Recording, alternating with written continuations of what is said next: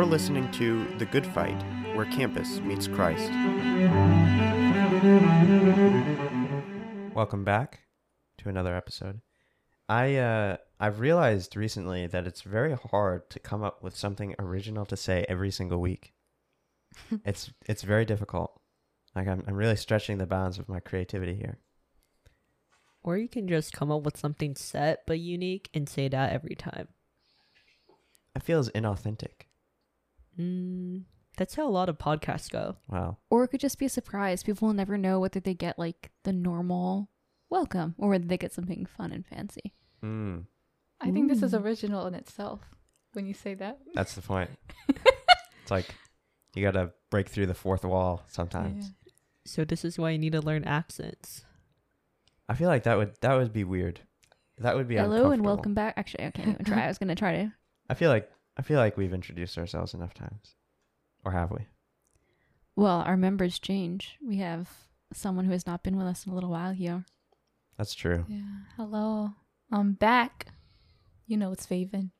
Woo-hoo. Welcome, Faven. Thank you guys. It's good to have you again. Gabrielle did not want to join us this week because she did not do the reading. So sad. But she might be back next week. A true travesty. Yeah. Such a Well, good book. Maybe. Yeah. For the book at least. It is a travesty. But it was nice to have her. And it will be nice to have her again. Yeah. But Tina, do you wanna give us a rundown? What did we read this week? Okay, so this week we were supposed to read chapters 8 to 10. And chapter 8... Why did you say supposed to? We are, as in listeners, you were Okay, supposed to read chapters 8 to 10. And I don't know if they read chapters 8 to 10 or more or less. Anyways, chapters 8 is called The Fight at the Lamppost. There's a fight at the lamppost and the witch is fighting everyone else. And she hits the police violently and also breaks off an entire lamppost or part of a lamppost. She's strong enough to break through iron.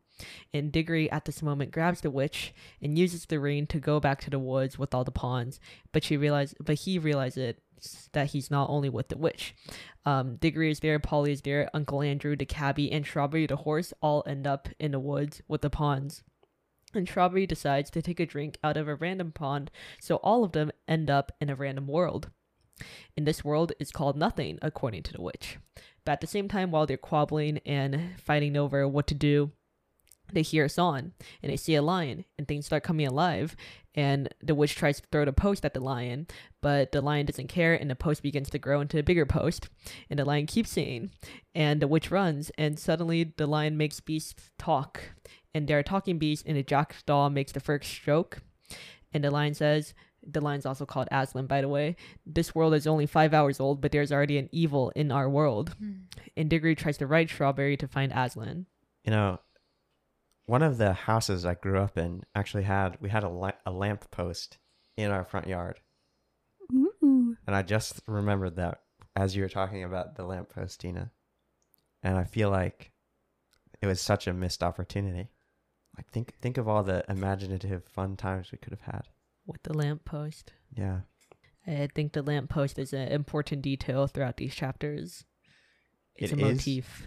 It is. Yeah, maybe we can talk about that. But it doesn't show up right away quite yet. Actually, the first question I had was kind of literary. The witch has this line. She says, "Scum, you shall pay dearly for this when I have conquered your world. Not one stone of your city will be left. I will make it as Karn, as Felinda, as Sorlois, as Bramandin." What are those 4 places? Like, we've only been introduced to Karn. Are the other 3 cities? Are they other worlds? Like, what are we talking about? I feel like either. Yeah, I was gonna say either because Karn is technically a city. We've just named the world after it. Yeah, all we So- know at least is that it's a city, but it does seem to be implied that it's a world. Well, it's the city of Karn, isn't it? Yeah. And so we call the world Karn. But it is concerning just how far her evils have gone. She's been to 4 different worlds and conquered all of them. Right. Yeah, I mean, that's what's at stake here, right? If it's just 4 cities, I feel like the game is kind of small, right? Not much skin in the game. But if those are 4 different worlds, like, we're talking about a big problem, especially when you look at Earth. Yeah, evil that is far greater. I was also curious. We dive back into the wood between worlds, and it's brief. It's brief this time, but we have now we have Uncle Andrew and Strawberry the horse, and I wonder if we could maybe analyze their two reactions to the wood between the worlds. Okay. So we've already talked about the witch before, and her reaction seems to be the same. You know, she turns pale, she feels sick, and then Lewis writes, Uncle Andrew was shivering, but Strawberry the horse shook his head, gave a cheerful whinny, and seemed to feel better. He became quiet for the first time since Diggory had seen him. His ears, which had been laid flat back on his skull, came into their proper position, and the fire went out of his eyes. So Uncle Andrew is shivering, and the horse seems to have a calmed effect. I think we can return to last episode, or some previous episode where we were talking about the witch's reaction. The witch, right now we can still see that she feels deadly sick. And I think we discussed that people who go into this wood, if they have evil intentions, then the wood is trying to equalize out the power. And I think Uncle Andrew, because he also likewise has evil, selfish intentions when it comes to magic, so we see that he is also negatively affected by the wood. Whereas Strawberry, I feel like on Earth, Strawberry has been abused as a horse. He's been through a lot of suffering. Everyone whips him. So right now, Strawberry has finally arrived at a place where he can feel peace, and like humans no longer have power over him. But why is that? Like, what is it about the wood that gives him that sense? My interpretation is that the wood is the middle ground for any living being. So they're all equal in this intermediate, this liminal space. I feel like it almost goes beyond that. It seems like evil doesn't have any power. And maybe that is kind of what you're saying. But it seems like good does have power there. Because Diggory and Polly were able to overpower the witch, which I think is saying something given how great she's described as. That they would have more power than her. Yeah, we can see that the fire went out of his eyes because Strawberry was feeling a lot of anger, but going into the wood, he no longer feels that. He just feels peace, as we saw in one of the early chapters. Yeah, it's when they enter that world, like everything has a life now. Everything's growing. There's this feeling of regeneration. Even Uncle Andrew says that, like, I feel like, a 60-year-old man like me, like I wouldn't even grow a day if I stayed here for a long time. And so there's this feeling of being replenished and regenerated, and that is something that even the animals can feel and thrive in. Not quite there yet, Faven. No, we're not quite to Narnia, but we'll definitely get to that. Out and put it in the later. Yeah, I wonder if when we get there, we should definitely compare that sense of new growth, and compare that to right, because that feels like a qualitatively different goodness from the goodness that we see in the wood between the worlds. Yeah. So maybe when we get there, we should talk about that. But before we have this kind of regenerative Narnia, we have nothing. And I just wondered, like, what do we picture this nothing as? Wait, right before we get to the nothing, I have sure. a question. Why did Polly and Diggory put the green rings back on when they still had the witch holding on? If the point was to get the witch to the forest, and then they seem to intentionally be they think they're jumping into the pond they came from, right? Because Diggory says, what does Diggory say? Diggory specifically says, like, that's a bit of luck, as if he knew that he wasn't in the right world. Or was he intending to go into the wrong world and leave them there? If so, why would he not just take the witch? That's a good question. I was just confused. I definitely think so Polly gives the order of greens, and she does this because she sees Strawberry drinking at another pool. So I think Polly's intentionally trying to take everyone out of the wood. And I would presume it's to get the witch as far away from Earth as possible, because that's the main danger to her. So she might have been betting on that they're back in Karn, so they can leave the witch where they found her. Interesting. Yeah, I think that's right. There's definitely intentionality. And so I think I agree with you, Tina, that it is an attempt at complete separation. Although I think that's interesting because they've seen how weak she is in the wood. Whereas, if they take her to a new world and then leave her there, I mean, they've just like condemned that world to the same destruction that has happened in other worlds. So maybe we could criticize that decision a little bit. At least I would. But we did see that the witch does regain her power. So, like, she can adjust. Somewhat. I mean, that passage is still up for interpretation. Right? Because when she comes back, she's weakened again. So there's still a question of, like, if she is recovering, how much can she recover? And does she even recover? I would say she doesn't recover, but that's my interpretation. I don't know. I just think that the children's priority is to protect their home. And you're arguing that they're not considering the other worlds, but the other worlds are not on their priority list. Yeah, as evidenced by their decision. Mm-hmm. Does that satisfy your question, Griselda? I think so. I don't think it answers it, but it satisfies it at least for now. Okay. So nothing. And Tina, I was very interested how you introduced this in the summer at the beginning, because you said she says it's called nothing. And I think that was actually one of the questions I had, was if it's nothing, right? If it's some sort of declaration that there is nothing here, right? There exists nothing. Well, that clearly can't be the case because they're standing on something and they're breathing. But I think you're right that it is a sort of naming, right? That this place is called nothing, that there is no something for it to be named after. And yeah, a supporting argument is that it's in caps. The N is capitalized. Right. So the question is, what is nothing like? Yeah, what's it like? Like, if we were to imagine ourselves there, what would we feel like? What would the things seem like? And then outside of imagining ourselves there, like, what in our life or in our theology is this a picture of? Well, to begin, those are two very big questions. They are. Mostly the latter. Or like important questions. I think for the first one, I think last week I was talking about those like saltwater pod bath things where you like go in like float in salt water, and apparently they're super relaxing because it's like really dark in there and you're just floating. I feel like that's probably a good representation of nothing, except for the fact that they do say they are standing on something, but it's nothing. Like under their feet there was a cool flat something which might have been earth and was certainly not grass or wood. So that's interesting.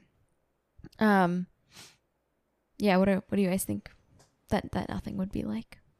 Have you ever like walked through a really dark room, like pitch black room, and Yes. you like have a sense that there's things out there, but you have no idea what could be out there? And like, I was struck by the line about the air. It says the air was cold and dry and there was no wind. Like, that's the part that I can't imagine, right? It's like the lack of movement in the air. Because I feel like the only time you notice that the air is moving or not moving is when it is moving.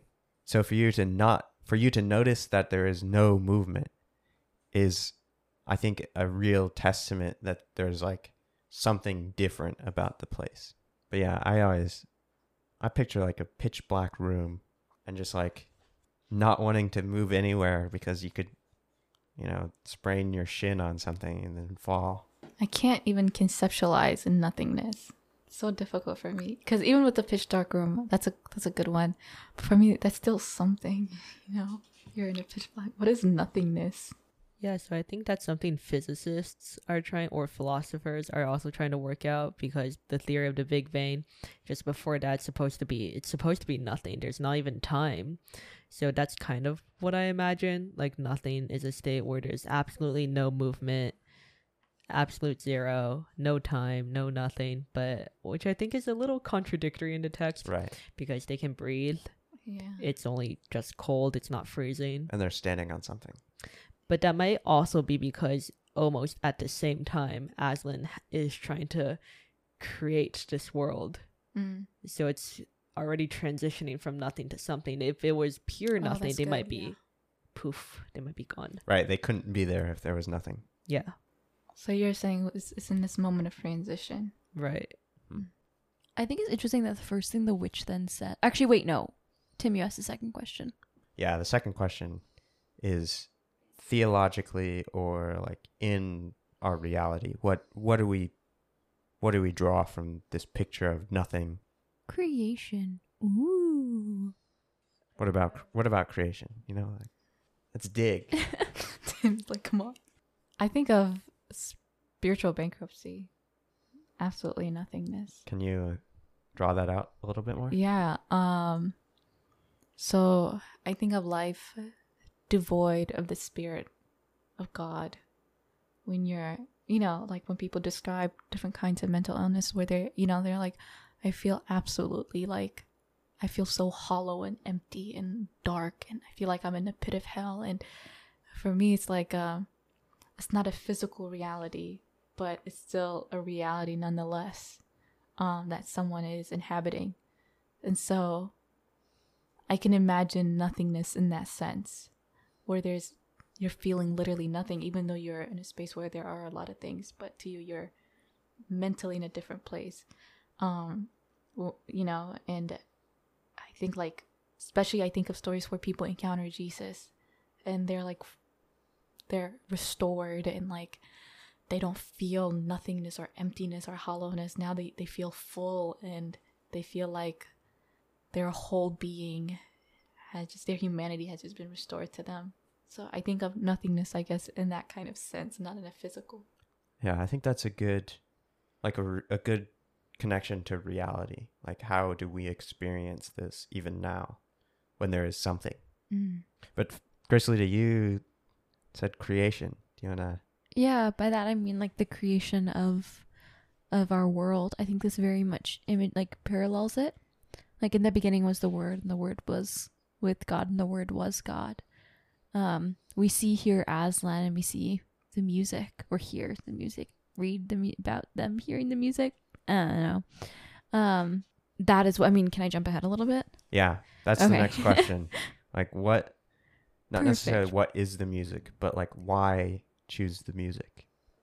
Oh, why choose? Why choose the music, and whatever you want to talk about, Grace Lita. Okay, well, then you have when they first start hearing the music, the way it's described is, in the darkness something was happening at last. A voice had begun to sing. It was very far away, and Diggory found it hard to decide from which direction it was coming. Sometimes it seemed to come from all directions at once. Sometimes he almost thought it was coming out of the earth beneath them. Its lower notes were deep enough to be the voice of the earth itself. There were no words. There was hardly even a tune. But it was, beyond comparison, the most beautiful noise he had ever heard. It was so beautiful he could hardly bear it. And yeah, that seems like a good reflection of creation, of something coming out of nothing, and it coming out of nothing through the Word. Yeah, that's just. I think it's a really beautiful choice. I think especially this choice of incomprehensible beauty, in the choice of music. I think we maybe talked a little bit this. After we were recording last week, we talked a little bit about this idea of why choosing music, because Tolkien also chose music or song for the creation of the world. Yeah, in Tolkien's Silmarillion, his creation of the Middle Earth world is very similar to this that we get here, where you have this music. And I think part of that is because the spirit of God, it's like the breath of God, right? And in the beginning was the Word, right? The Word being like very much paralleling that breath of God. And so I think because of that, there's a very, like, I think because that word breath connection, this music that seems to almost be coming like breathing is, right? Or like as that kind of coming from the mouth seems to image that, or like parallel that, be an image of that, sorry. But why can't it just be talking, giving a speech? Why does it have to be singing? That's a good question. Yeah. Well, if I were to pose a hypothesis to you, my first thoughts is because if it were speech, it would have to be something that man could understand. To a certain extent. Like I think like in the book, right? Like in the way that a book would describe it. He could choose to have done like words that no one understood, but it's still this very human communication based thing. And there seems to be something inherently more beautiful about music, because theoretically it is a speech, right? Like theoretically it could be a language. It could be like, it could have a deep meaning behind it, which in this case I think we see it that it does. It has the meaning of creation behind it. But at the same time it's distinctly inhuman while also being something humans can understand. And I think that makes it very unique versus like a speech. Why does it have to be something man doesn't understand? Because I think it's because, I mean, it comes from God. Like in this case, let's say it was something that man could understand, right? One, I think God is so much greater than we can comprehend. And I think there's an element of this being portrayed. But on the other hand is like, from a very practical purpose, if we will, like C.S. Lewis, there's no way he's going to write a speech that would have been spoken by God in this fictional book. Like I doubt it. Like that's a huge undertaking to be like, this is the word, like this is what God spoke for creation to exist. Couldn't he say this is what the lion said? Because no, like he could, but like, what would you even say? What would you say that is great enough or not great enough? Like, or like great enough for God to have spoken, for it to have created the world.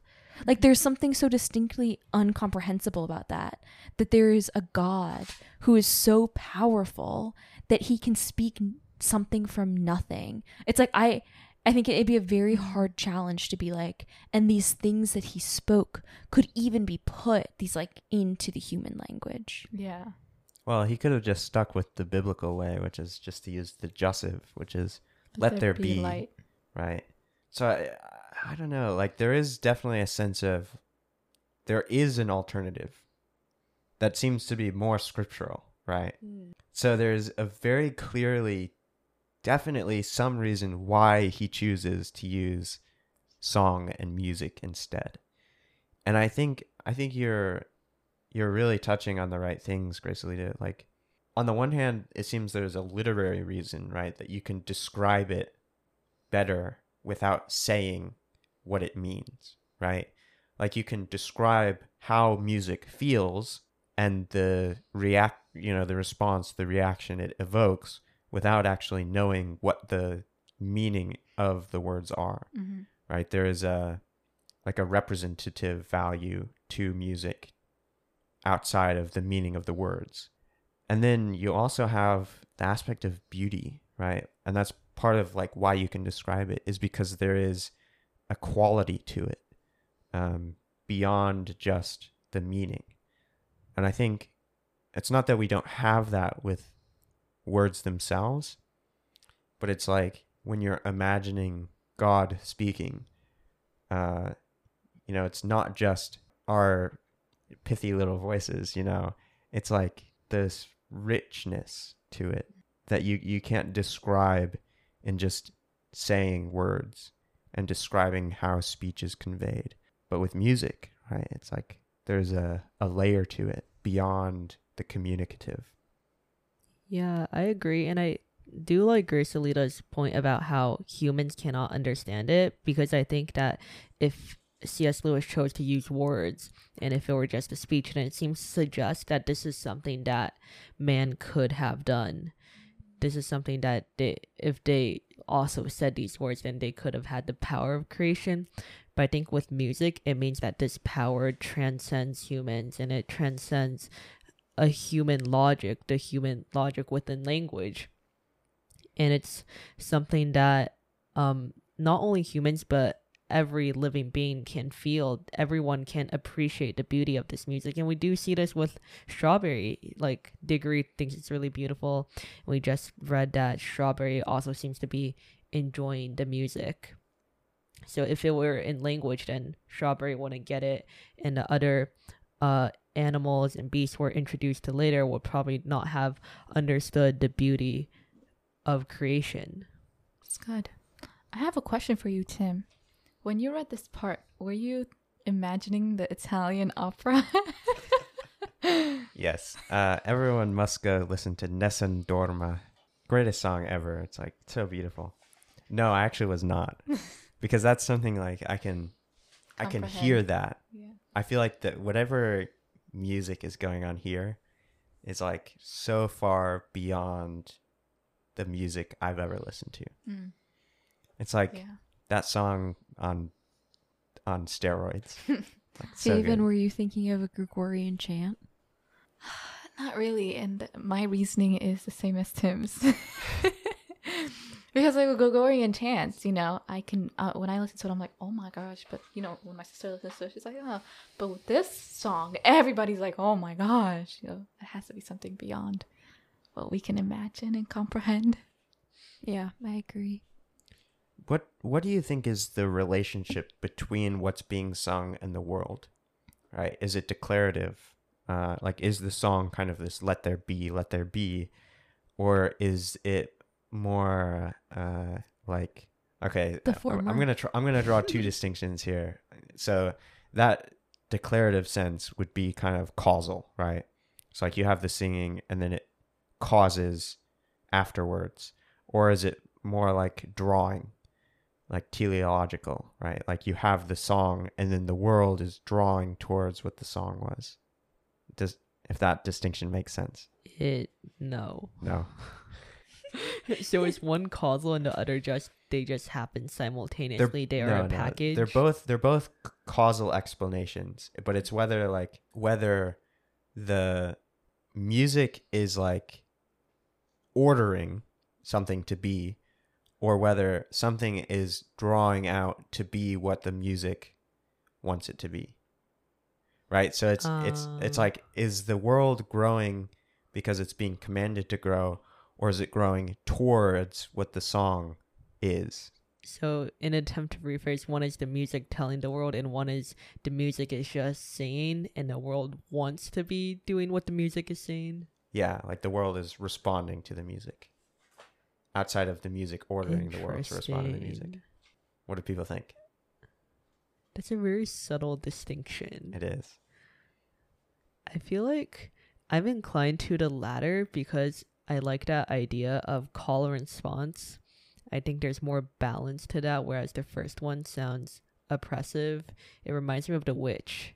It's just the witch commands and declares people to be her slaves, and she is the figure of oppression. I don't know. I think I might disagree because there's this section when they're talking about the stars, and C.S. Lewis wrote that like the second wonder was that the blackness overhead all at once was blazing with stars. They didn't come out gently one by one as they do on a summer evening.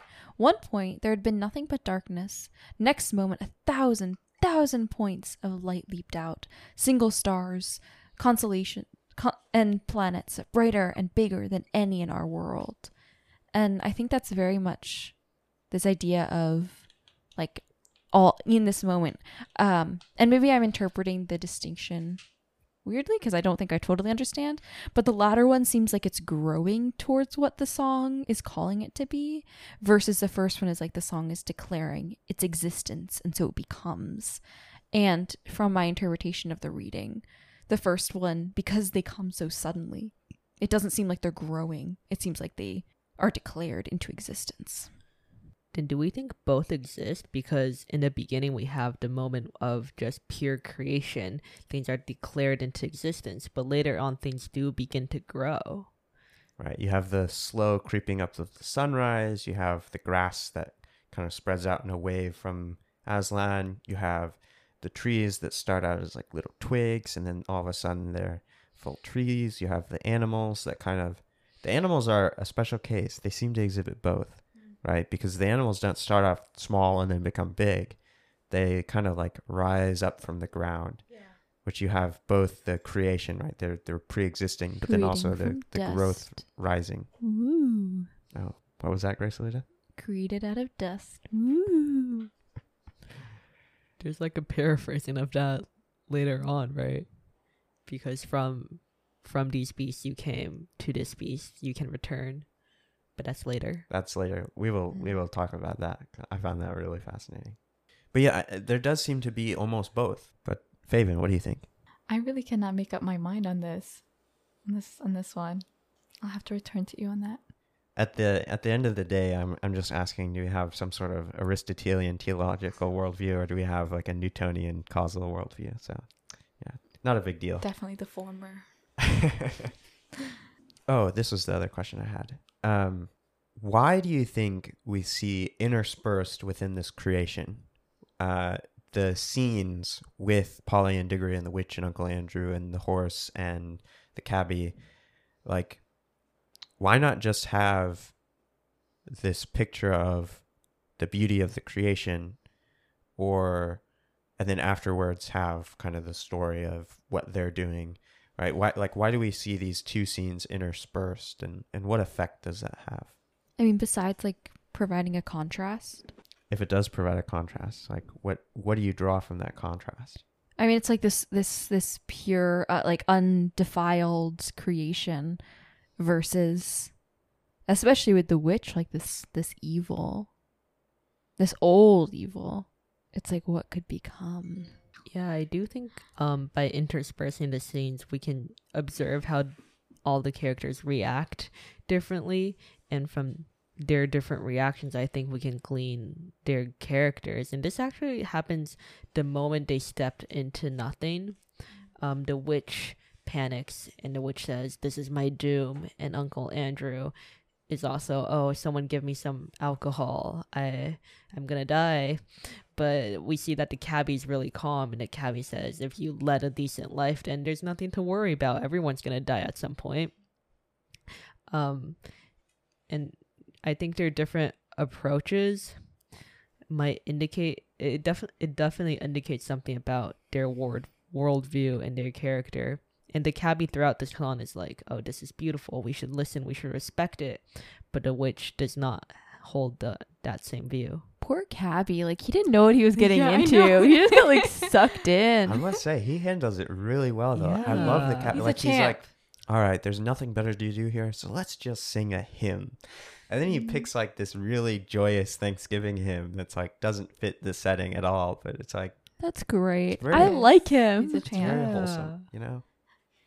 And your question makes me think about like what is, because like the contrast would be this, like you said, that there's a pure undefiled place, and now when you contrast it to the group of these outsiders, like now you think up of ways this can go wrong, right? And I guess, and we have the evil queen there too. And so what does this say about evil when it has, because the queen got into this place, through human effort. And so like what are the implications of that, of bringing evil into something good through human decisions and human doings and efforts? Like what does that say about human partnership with evil? And then we see that it's not a complete like firm kind of, well, it was never a partnership. They hated each other, but like the humans are the redeemable ones here, right? They can go to Aslan. And so they still see beauty in this place, whereas she's utterly disgusted. But nevertheless, she was brought here because of them. She didn't come here alone. That's a really good question, actually. I don't know if I have an answer to that. Because on the one hand, right, it's like yes, there is accountability that Polly and Diggory have, but then there's also the accountability that Uncle Andrew has for scheming up the whole Mm-hmm. magic thing and sending his nephew with his weird neighborhood next girl. door neighborhood friend Yeah. into this world with trickery. It's clear at least that the story is not as straightforward as the account we get in Genesis 3 of the fall of man with Adam and Eve. So I don't know. I didn't think about that. But it's an interesting question. I feel like on face value, it seems a little bleak. It's just humans are sinful. We cannot escape evil. But I think that with the children and the cabbie, it's just there are redeemable qualities, and there's still beauty in good things. Yeah, definitely still good things. Two things here at the end. We see Aslan going around and giving a nice nose bump to all these pairs of animals. Yeah. And then they change. They go through like a physical change.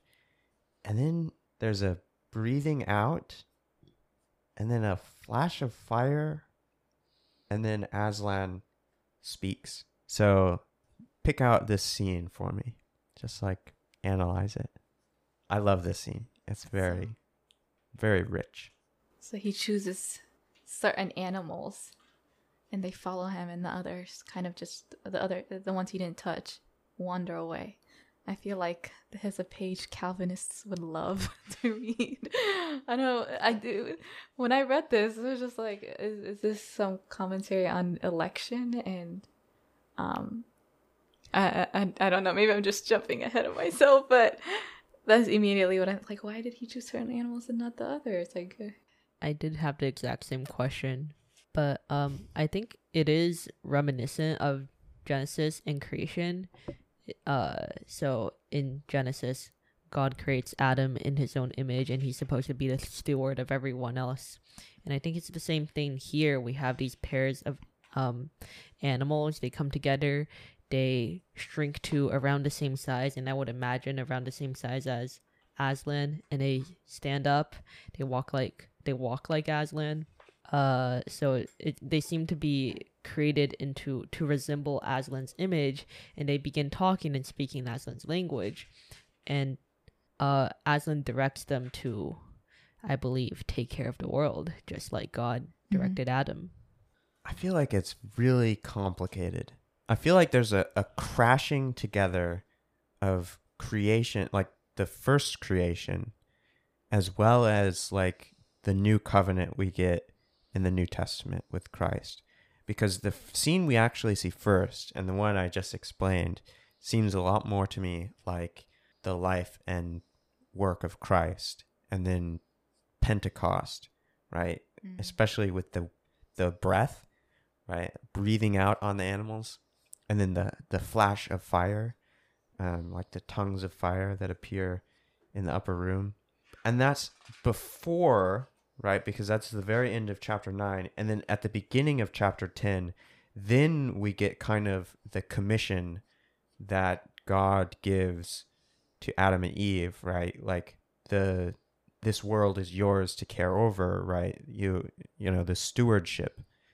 And so I found that it's fascinating that you seem to have the new covenantal relationship before the original commission. Did anyone else read the line about Aslan, explains what he's done to these animals?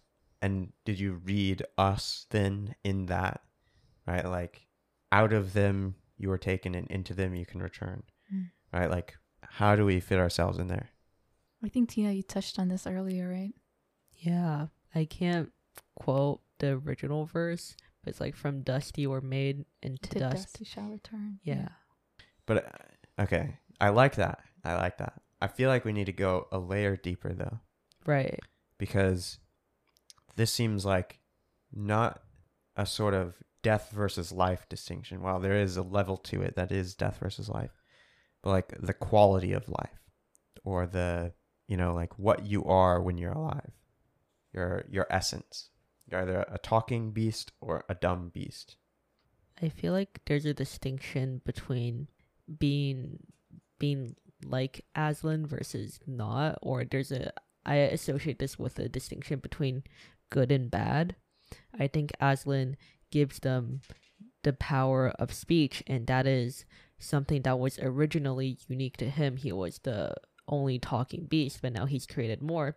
So in this sense, they're like given a part of Aslan. And he also says, "I will always be here with you." I don't know where that quote is, but he says, "Now you have me. Now you have this world, and do with it what you can to govern Narnia," I suppose. But I suppose if they're straying from their responsibility, then they're going to lose that power, and they're going to lose the part of Aslan that's what's within them. I found that line to be very complicated when I read it, because the dust one you can understand. We are made from dust and we will return to dust.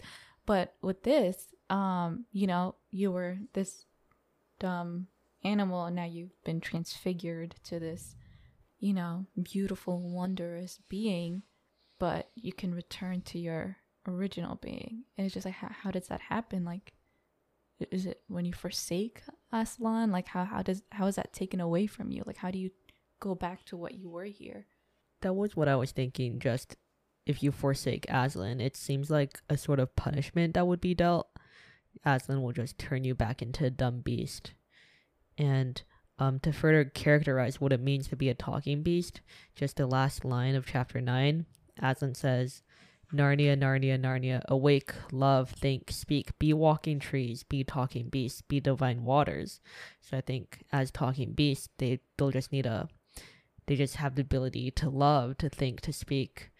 And my interpretation is that these are supposed to be tools used to love, for compassion, for good. And if they don't do that, then they will no longer be qualified to be talking beasts.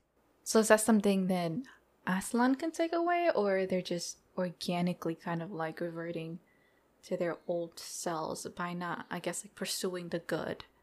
They're becoming less good themselves because they're not aligned with this. They I know they're animals, but like dehumanization, de-animalization. De-talking animalization.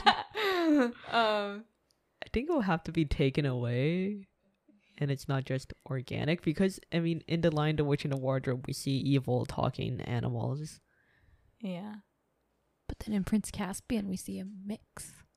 Even in Lion, the Witch, and the Wardrobe, we see a mix Wait, a mix of good and evil creatures.